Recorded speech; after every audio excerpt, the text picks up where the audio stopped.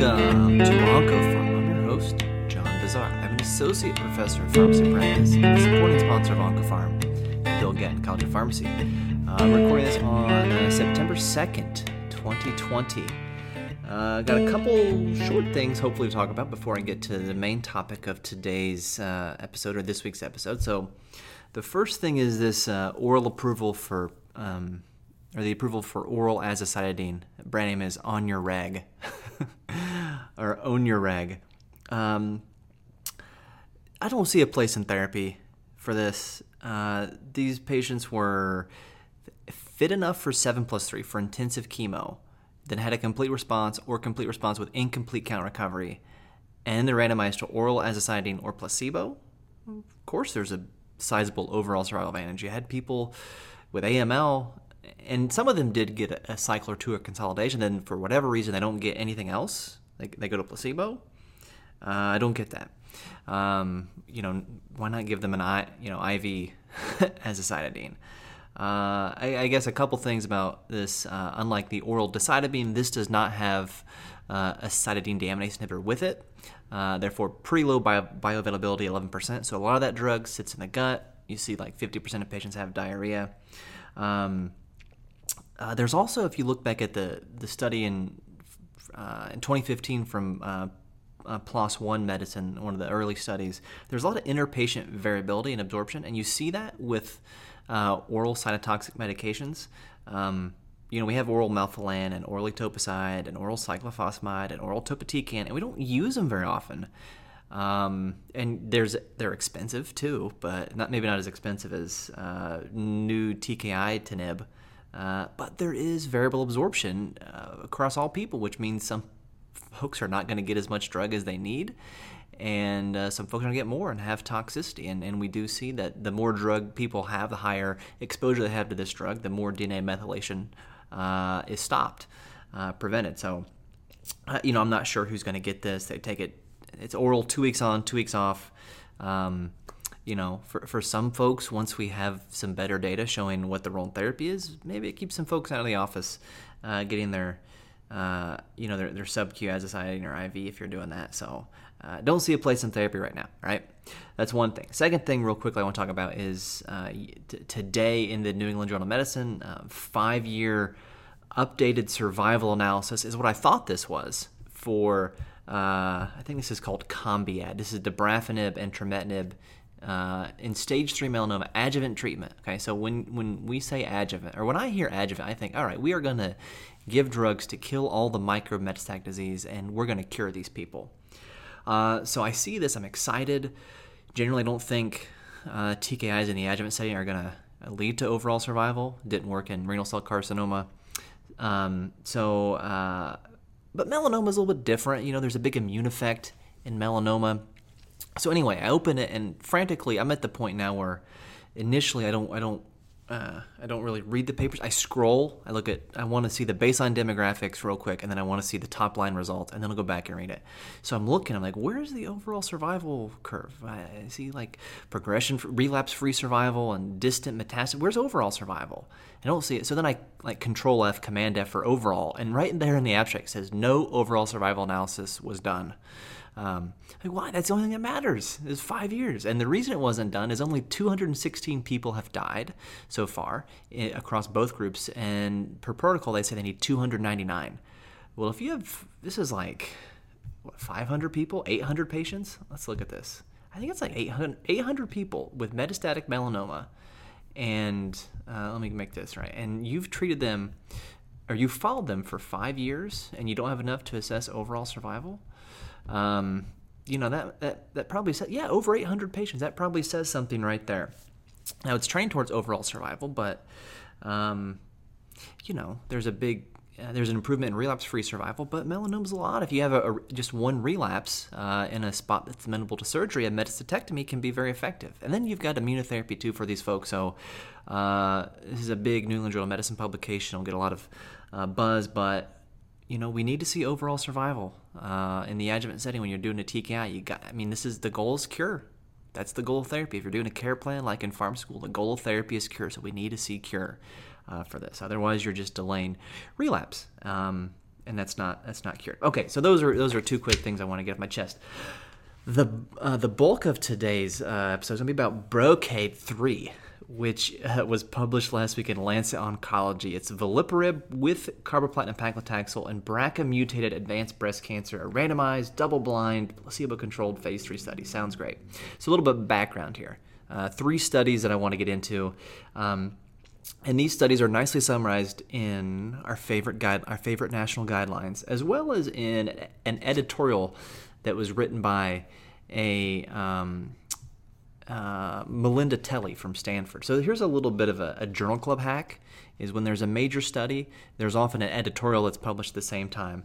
And she summarizes these same 3 studies that our favorite guidelines summarize. And I want to go through those real quick as background. So we have 2 PARP inhibitors approved for germline mutated BRCA mutations in metastatic breast cancer based on 2 phase 3 studies, Olympiad and Embraca. Olympiad had 300 patients randomized 2-to-1 to olaparib or non-platinum-based chemo, capecitabine, vinorelbine, or eribulin.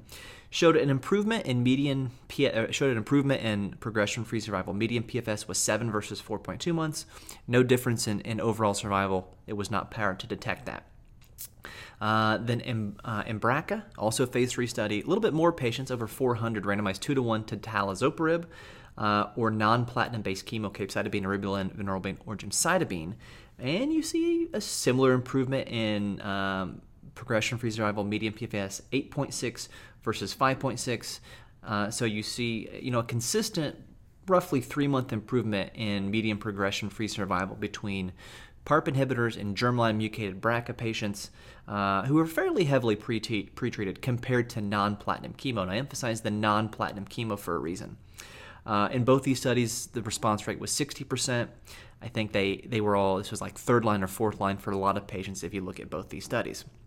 Now, I emphasize the non-platinum chemo because we have TNT, which was a phase 3 study of almost 400 patients randomized 1-to-1 to either carboplatin or docetaxel. Now, most of these patients, 338, were triple-negative breast cancer, but then 43 were germline BRCA mutations, about 2-to-1 ratio of BRCA1 or more BRCA1 than BRCA2. So overall, the overall response rates were 30%, and we saw 60% response rates in advanced disease with PARP inhibitors. But if you look at the subgroup analysis that was pre-planned, response rate just in the BRCA patients, the objective response rate was 68% with carboplatin versus 33% with docetaxel. And now it's small numbers, so we're talking those that got carbo, 17 of 25 had an objective response versus 6 of 18 getting docetaxel, with also a median PFS benefit from 4 to 6.8 months. So you look back at Olympiad and Embraca, you're like, well, boy, what would have happened if you had randomized them from a PARP inhibitor to carboplatin by itself? What would we have seen? Probably about the same thing overall. So now enter Brocade 3, which is a study of about 500 patients, germline mutated BRCA1 or BRCA2. This is not the other deleterious BRCA mutations. It had to be a bad BRCA1, BRCA2 mutation. HER2 negative. 70% of these patients had prior chemo in the adjuvant or neoadjuvant setting, about 50-50 ratio of BRCA1 to BRCA2. And because they all got a taxane, they had to have gone at least 12 months from a taxane in the metastatic setting. So they're randomized 2-to-1 to carboplatin or paclitaxel. And the dosing here is carboplatin AUC 6 on day 1, paclitaxel 80 milligrams per meter squared on days 1, 8, 15, and these are 21-day cycles. So that means day 1, day 8, day 15, and then day 22 is day 1 of your next cycle. So every week paclitaxel, carboplatin every 3 weeks, and then veliparib 120 milligrams BID on days -2 to days 5. So you get a week of veliparib starting 2 days before your chemo. And the normal dosing of veliparib would be like 300 or 400 twice a day.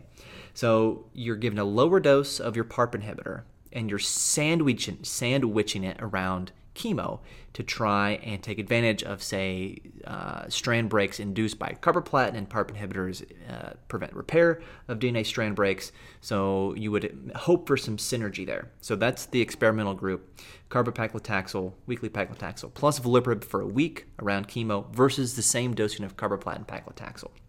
All right.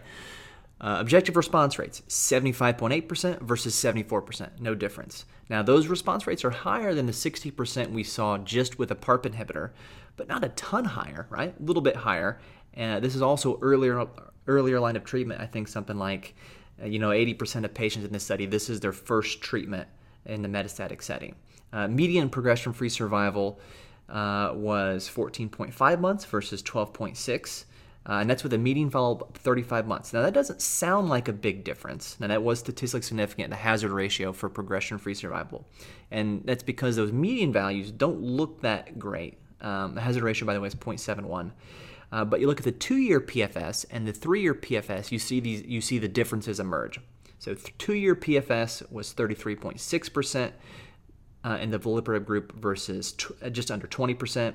3-year PFS was 26% versus 11%. So if I were to describe this to you, these PFS curves are perfectly congruent for like the first year, and then they start to separate, and they continue to separate more and more as time goes on.